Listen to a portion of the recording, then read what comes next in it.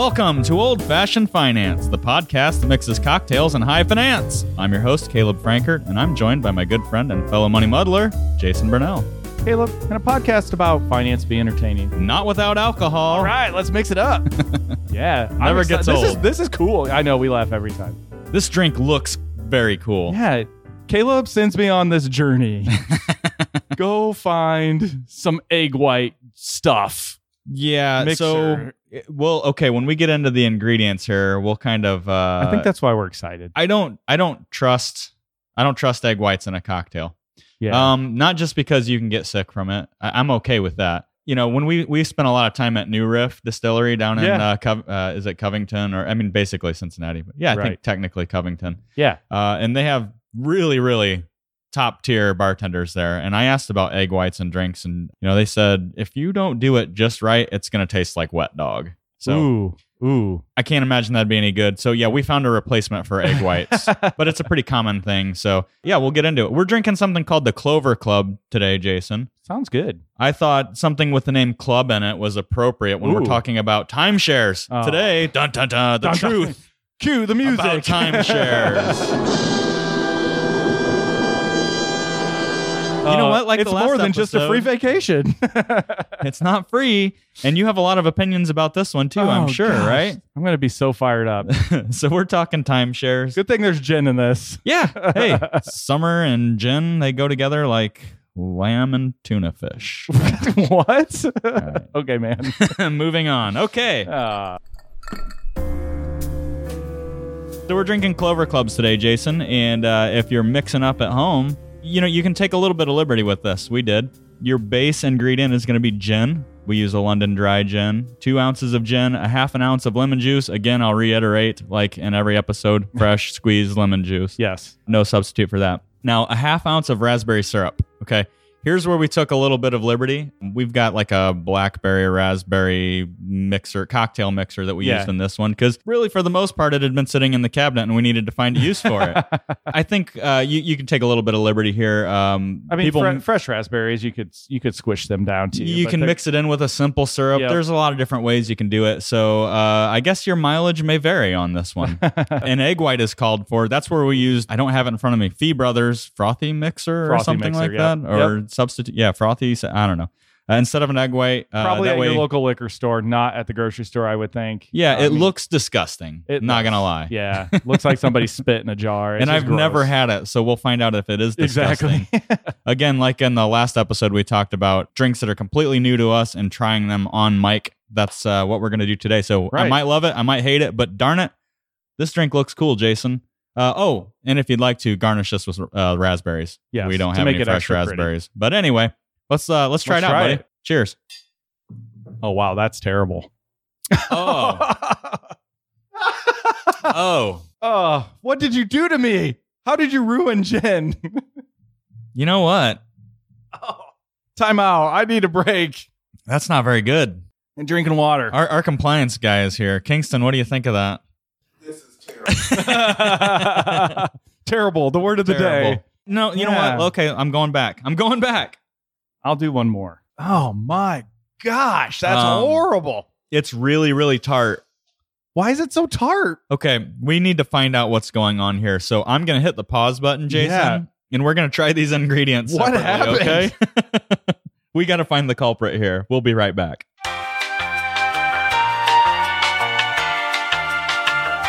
And we're back. Oh, hey, that was bad. That was bad. That is a precursor of the episode we're doing today, just so you know. Look, I'm going to describe this if you're listening, and I found the culprit. It was the frothy mix. It was. It's awful. If you remember the Warhead candy from when you were a kid, the sour warheads. Exactly. And they had different levels of sour, by the way. I think they had like nuclear warheads. They had atomic warheads. The lemon. Man, they were bad. It's like a warhead, but here's the deal. Right away when you take it out of the package and you pop that baby in, and it's so hot. No, it gets sweet later. Right. So I would say it's like immediately you throw a warhead in your mouth, and then while it's still just destroying your tongue, you lick a 9-volt battery at the same time. That's what the frothy mix was like. So The berry mix actually is quite delightful. Right. I mean, I expected it to be sweet. Yeah, and I did too. I thought that frothy mix would just disappear. I'm just gonna say it. I would have rather taken a chance on the wet dog taste than drink that again. I think we might want to try it again with the wet dog taste. Potentially, at one of these days, we're going to have to just man up. And go egg whites. So we compromised here, or we kind of improvised, I guess. We improvised. We're gonna try it again on the fly. I think this will probably be much more drinkable. I just took that frothy mix out entirely. Okay, let's try it. Yeah, of course. It's okay. Gin and lemon, I guess. It's okay. Nah, I would never drink this again. That's not very good. You know what else is not very good? Great segue. Jason, we're talking about timeshares today. Oh boy. Okay, let's set the stage here. Let's talk about first, what is a timeshare exactly? How does it work? We'll get into pros and cons. There are pros and cons, I promise. All right, so timeshare, first of all, Merriam-Webster defines it as what? Go. I'm just kidding. Vacation ownership.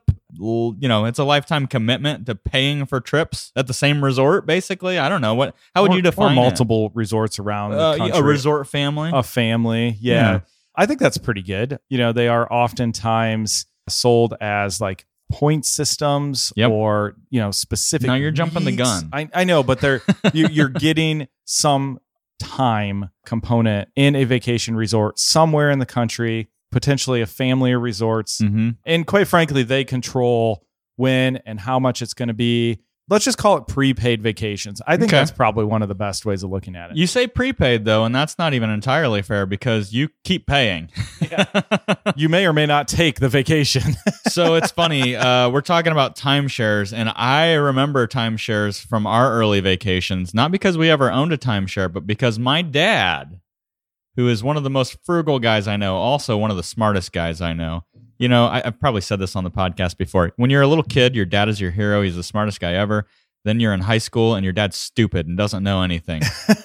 And then you move out on your own and you're like, oh, wait, no, dad's the smartest guy I know. He's actually, I remember my grandparents had a place in Florida, not far from Orlando. And I grew up on a farm. So winter was when we took vacations. We would go to Florida, see grandma and grandpa down there. And we generally tied like Disney and Universal Studios and stuff like that in, right?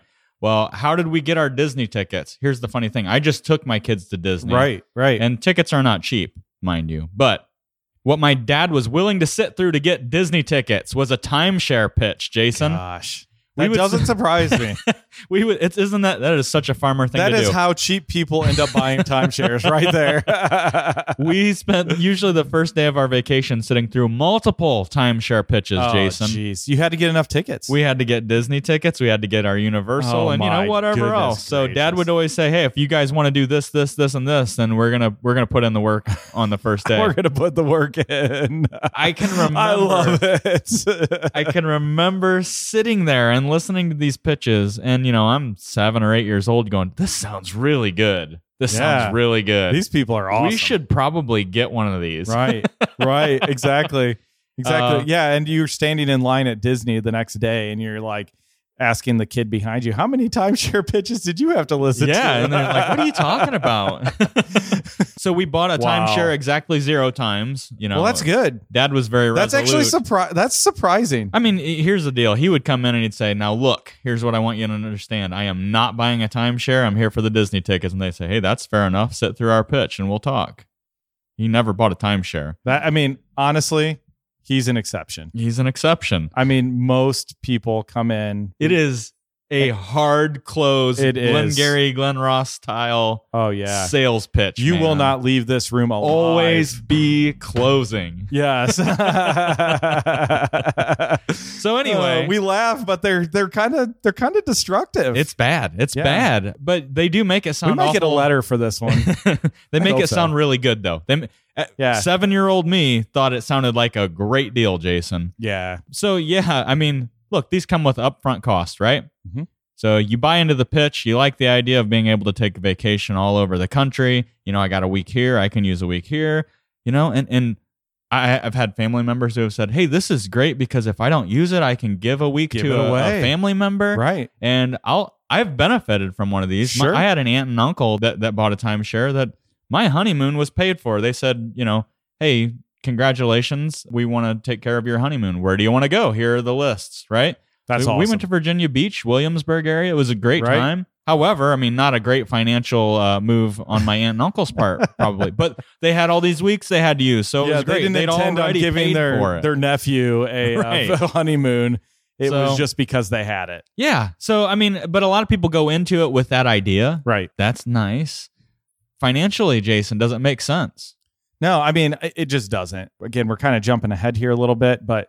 Okay, you're right. We are. Let's talk about the structure first, because you started getting into it a little bit. You need to understand why this is so hard to work through. Well, before we talk about the structure, let's talk about averages, because you know me, I like cold hard averages, the numbers, the emotionless stuff, right? Sure. So generally, you buy into this pitch. It sounds great. You're going to have X amount of weeks. You can rent it out. You can give it to family, whatever, right? Okay, on average, you're going to pay $22,000 up front for this privilege, okay? On average. On average. You have annual maintenance expenses, by the way, which as of now, this is just the maintenance expenses of $940 a year, which, I don't know adjusted numbers with inflation. Low. That seems really low. On average, they go up about 4% a year, okay? Wow. That's got to be higher now, I would imagine. Most folks we've run into pay that on a monthly basis, though. They'll just pay like a monthly bill. They turn Now, this is just maintenance, though. So, there are other things that might wrap into that monthly. You've got, in some cases, HOA fees. Right. Property taxes. Right. It's funny because it gives the semblance of ownership, but there's not real ownership there. No, you're just kind enough to pay for the owner's expenses. Right. So, okay. We're talking about the upfront, the ongoing, on average, $22,000 upfront. On average, let's call it $1,000 a year, and on average, expect it to go up 4%. Now, expect it to. There's no guarantees, right? In a lot of cases, you're looking at a lifetime commitment. Lifetime. In most cases, Jason, is a lifetime commitment anything? Well, other than my wife and kids, probably not. So let's talk about the different types of contracts. Really, there's two main contracts. You kind of started diving into this a little bit. The point system and all that is kind of a way that they divvy up the time. But there's something called a shared deeded contract, okay? Wow. Which is basically dividing up the property ownership. This can be transferred by selling or gifting, more likely gifting. Because it's awesome to own a piece of property with someone you've never met in your life. Yeah, absolutely. And what could go wrong? What could possibly go wrong? Well, and I think a lot of times it's, you can always sell out of it, but like anything, there's got to be somebody there willing to buy, right? Yeah. Okay, so that's one way. The other would be a shared lease. This is what I'm more familiar with, which is kind of a right to use contract. Right? It gives the right to use, but no real estate ownership. It's funny because preparing for the episode, obviously Dave Ramsey has a lot of opinions on this too. He calls it fake estate, and I think that's genius. That's great. It's not real estate; it's fake estate. There's actually no real ownership. Right. So right. Let's talk pros and cons, and then we can kind of talk situations here over the last couple of years. So lifetime commitment, upfront expenses, annual expenses, the semblance of ownership, right? By the way, while we're talking expenses, I guess when you look at these averages and put it all together, let's say you have one for 10 years and you use it, a week out of the year for 10 years. Right. You're looking at like $450 a night. Yeah, but that's just the raw cost. Right.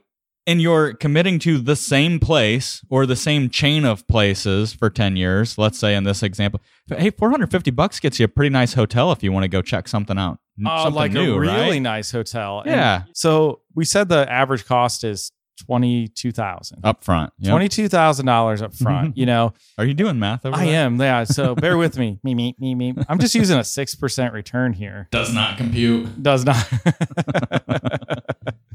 I mean, $39,000 at the end of 10 years compounded. I don't know, man. That's a lot of vacations. And not just like in one spot. Yeah, you didn't even put your maintenance fees in HOA. No, and stuff I mean, like that you don't have to. I mean, $39,000. If you spend $39,000 on vacations in 10 years, you're working at it. It's good. I mean, it's $4,000 a year. We live in the Midwest. I know there's people that do it. I get that. I do, but I'm just. I did a little bit of research on vacations, and it seems to be average. We're behind. Average Is that what you're saying? The average vacation is, I think they said per member of your family, about $1,200 per person. In that case, I'm spending like $400,000 a year. The average cost of a vacation, or what people spend, I guess, equates to about $1,200 per family member. So I'm wrong. I'll use a 10% return, which is better from a market perspective. $57,000 in 10 years. That's a lot. It's a lot of vacations. Okay. So and if you were like my dad growing up, he had to buy a new car before every vacation. Yeah. So. Oh yeah. We got to get there, right? So you could afford all of that and it wouldn't even be a problem. I don't know. Well, okay. We talked about upfront fees, overall costs over time a little bit. We talked about the different kinds of contracts and things like that. And I think it's interesting. We talked about being able to transfer or sell. Jason, how easy is it to sell a timeshare? Well, this is an industry, for crying out loud. It's not easy to sell. I would almost put it in the impossible category. These contracts have been honed in and really, really manufactured to the point that it basically makes it impossible to transfer this to somebody else. I had a client who had this in an estate. Dad passed away, had a timeshare, and they were coming after the estate. I mean, it was nuts what these folks were doing. Did you look at my notes? I didn't. I'm sorry. No, that's really great. It really happened. I mean, and this is a place that they went to in 20 years, 5 times. Mm-hmm. Okay. Because as you age, you can't travel. It was in Mexico. You can't travel. Like pandemic situations. Right. You couldn't go. Right. What are you going to do there? Exactly. You're not getting your money back. Exactly. And you're going to pay an attorney to fight these vultures away. So here's the deal. We try to be fair and balanced and unbiased when we set this up, and then we do our whole good or bad for it. Was that the fair and balanced part? I think it was close. I think where we're going to stack up on this. Let's talk about pros and why somebody would do it, because there's an awful lot of people who own these, Jason. There's got to be something good, right? Okay, so pros would be you've got a guaranteed time at a resort, or, and I say guaranteed, but you got to get on it usually too, because there are other people with guaranteed weeks, right? Right. So, I mean, I guess you could say it's a forced vacation, if you value money at all. Because if you don't take it, you've already spent the money. It's gone. And I mean, for someone like us, we'd be like, well, yeah, we're going to go no matter what. And maybe that'd be good, so we don't work so often. Mm-hmm. But, I think that is fun. It is a pro. Yeah. Okay. I guess I'm stretching. Guaranteed time off. Okay. I can guaranteed get behind vacation, whether time off or not. Partner resort access. That's kind of cool, right? You can see all find the a pools. Sister resort somewhere else and you know what you're getting into. Then hopefully, I guess. Here's the one I think is probably the biggest pro in my opinion is it is less responsibility from a maintenance standpoint. Not money, but it's lower responsibility than owning. Right? When the water heater goes out, you're not fixing it. When I was going to say furnace, but there's probably not a furnace at your time. I mean, there is, but you don't own it. So the maintenance is, you have maintenance fees. So you are you're paying for it. You're paying for it. You're not having to take care of it. That's probably the better way of saying it. Cons, man. There's a lot of cons. Yeah. In fact, I might just say this is a con, but it's right up there with scams to me. But the fees are crazy. They go up. They're unpredictable. The pro that I just talked about is only seemingly a pro, really, because you are going to pay for the maintenance. Okay, so I think part of this, the cost is huge, but I think when you really dig in and you think about this just a few steps deeper, it's actually the whole business model. We just said your dad was a plate licker. He went into these things. Hey, man. He wanted to get his free stuff, and that's fine. Most people can't survive that, so he gets fortitude points. Okay. I can tell you he would never do that again. Right. Okay. So here's the thing. They attract people to these presentations that can't afford to be on vacation. Yeah. Number one. Yeah. They sell these things to people that can't afford to buy them. Oh. And while we're on that, right? That $22,000 that you probably don't have in your back pocket. We'd be happy to finance that Boom. for you. Yeah, they'll finance it for you for 14 or 15%. You know it. Exactly. They will make this an easy transaction. Yeah. But this is like payday lending of the vacation world. Yeah. And it is targeted. And they know exactly where to go to find these folks. You want free Disney tickets? It's going to cost you $60,000 over the next 10 years. Right. Exactly. Yeah. Yeah. Whew. Yeah. And a day of your real vacation. Right. The one you paid for. Fees obviously are a concern. The difficulty of transferring or selling, Jason, and we've had clients that we've tried to help with this. Months and months and months. I mean, if you want a new full-time job, okay, one, getting out of the contracts oftentimes takes a specialist, an attorney, someone that can navigate more money.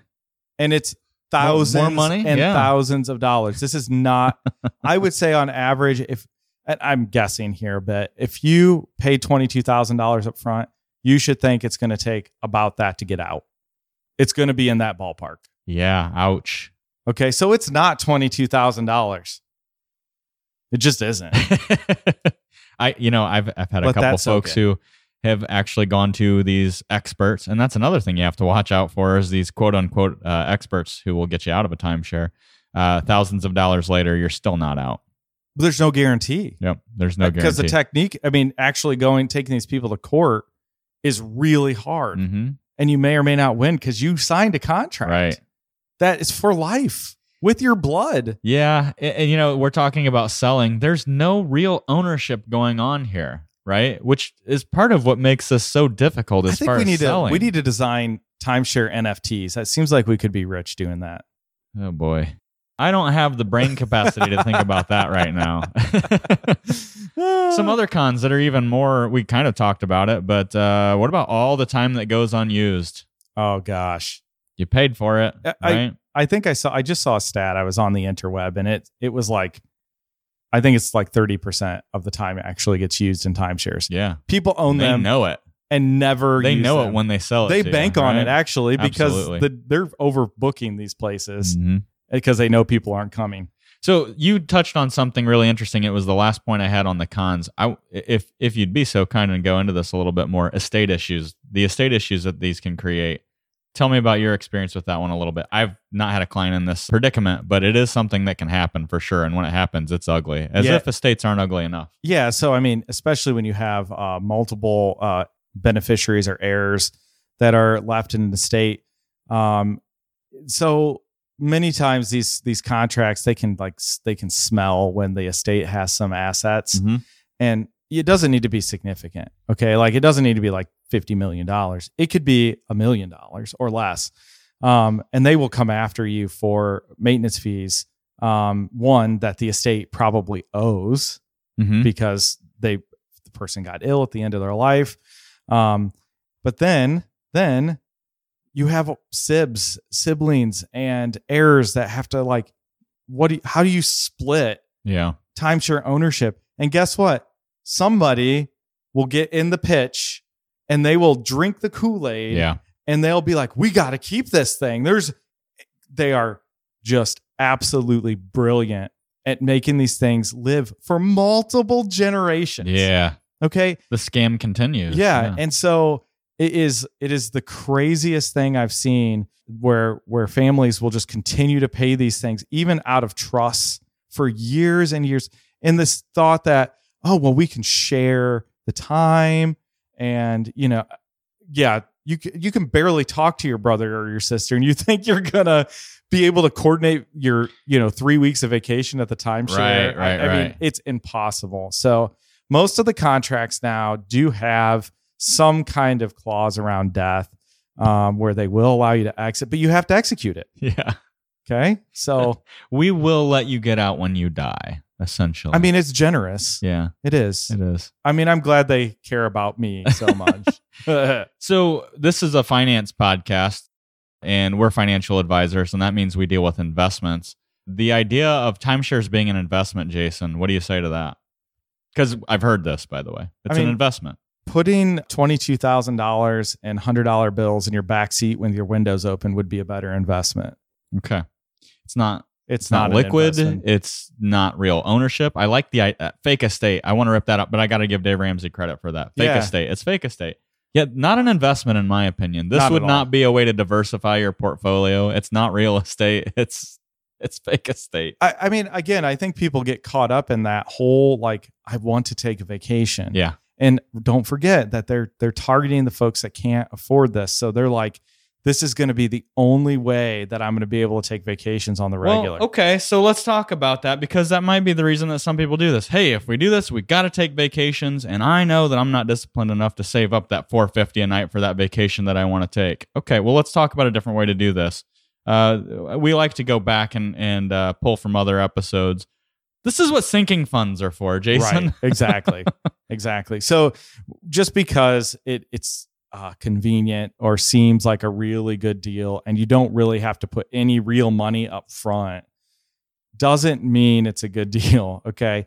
We can't endorse bad behavior. So go back to the sinking fund episode, dig in. If you want to take a vacation that's going to cost you $1,200 per person and your family, set aside the money every month. And look, if you can't afford it, you can't go on vacation. Okay. There are things to do right here in your hometown. That's right. Go to the park, because what's the point? Right. You're spending time with your family, right? Well, and we're talking about the difference in taking a vacation or not taking a vacation and a lifetime commitment to exactly a poor financial move in the sake of vacation. Yeah, and nothing, family time, nothing and nothing like going on vacation after you've had a timeshare for 5 years and having a lot of negative feelings about the timeshare place you're going to with your family and just being ticked the entire time. Like that's a setup for a quality vacation right there. There you go. Yeah, I'd rather have you get a tent and go to the state park and spend a week with your grandkids. Seriously. Yeah, because that's what really matters. Well, I don't think anybody's going to be able to muddle up this one. Jason, you've been warned. I'm it. You've been warned. Stay away from the free dinner. Look, we're not for it. We're not even a little bit. Nope, not a fan. I have benefited from other people using them, but no, I would say. So do stay they away. still own it? Like, do you know? I'm sure they do. Huh. So they live the best life ever. Like those retirement. I don't brochures. think they're going. Quite honestly. So yeah. Well, there you go. Well, that about says it for us, Jason. Sure does. Let's close out the tab. Thanks for having a drink with us this week. If you have a question or a topic you want addressed on the Old Fashioned Finance podcast, be sure to email us at podcast@bluejfg.com. We'd love to hear from you. Don't forget to share the show with someone you love or just someone who needs a little money muddling themselves. You can stay up to date with all of the latest action by following us on Facebook. Old Fashioned Finance is brought to you by Blue Jay Financial Group. That's bluejfg.com and produced by Podastery Studios. We've been your hosts, Jason and Caleb. Cheers. Yeah. Blue Jay Financial Group, LLC. Blue Jay is a registered investment advisor registered with the state of Ohio. Registration does not imply a certain level of skill or training. The presence of this advertisement on this podcast shall not be directly or indirectly interpreted as a solicitation of investment advisory services to persons of another jurisdiction unless otherwise permitted by statute. Follow-up or individualized responses to a consumer in a particular state by Blue Jay and the rendering of personalized investment advice for compensation shall not be made without first complying with jurisdiction requirements or pursuant an applicable state exemption. All verbal and written consent on this presentation is for information purposes only. Opinions expressed herein are solely those of Blue Jay unless otherwise specifically cited. Material presented is believed to be from reliable sources, and no representations are made by our firm as to other parties' informational accuracy or completeness. All information or ideas provided should be discussed in detail with an advisor, accountant, or legal counsel prior to implementation.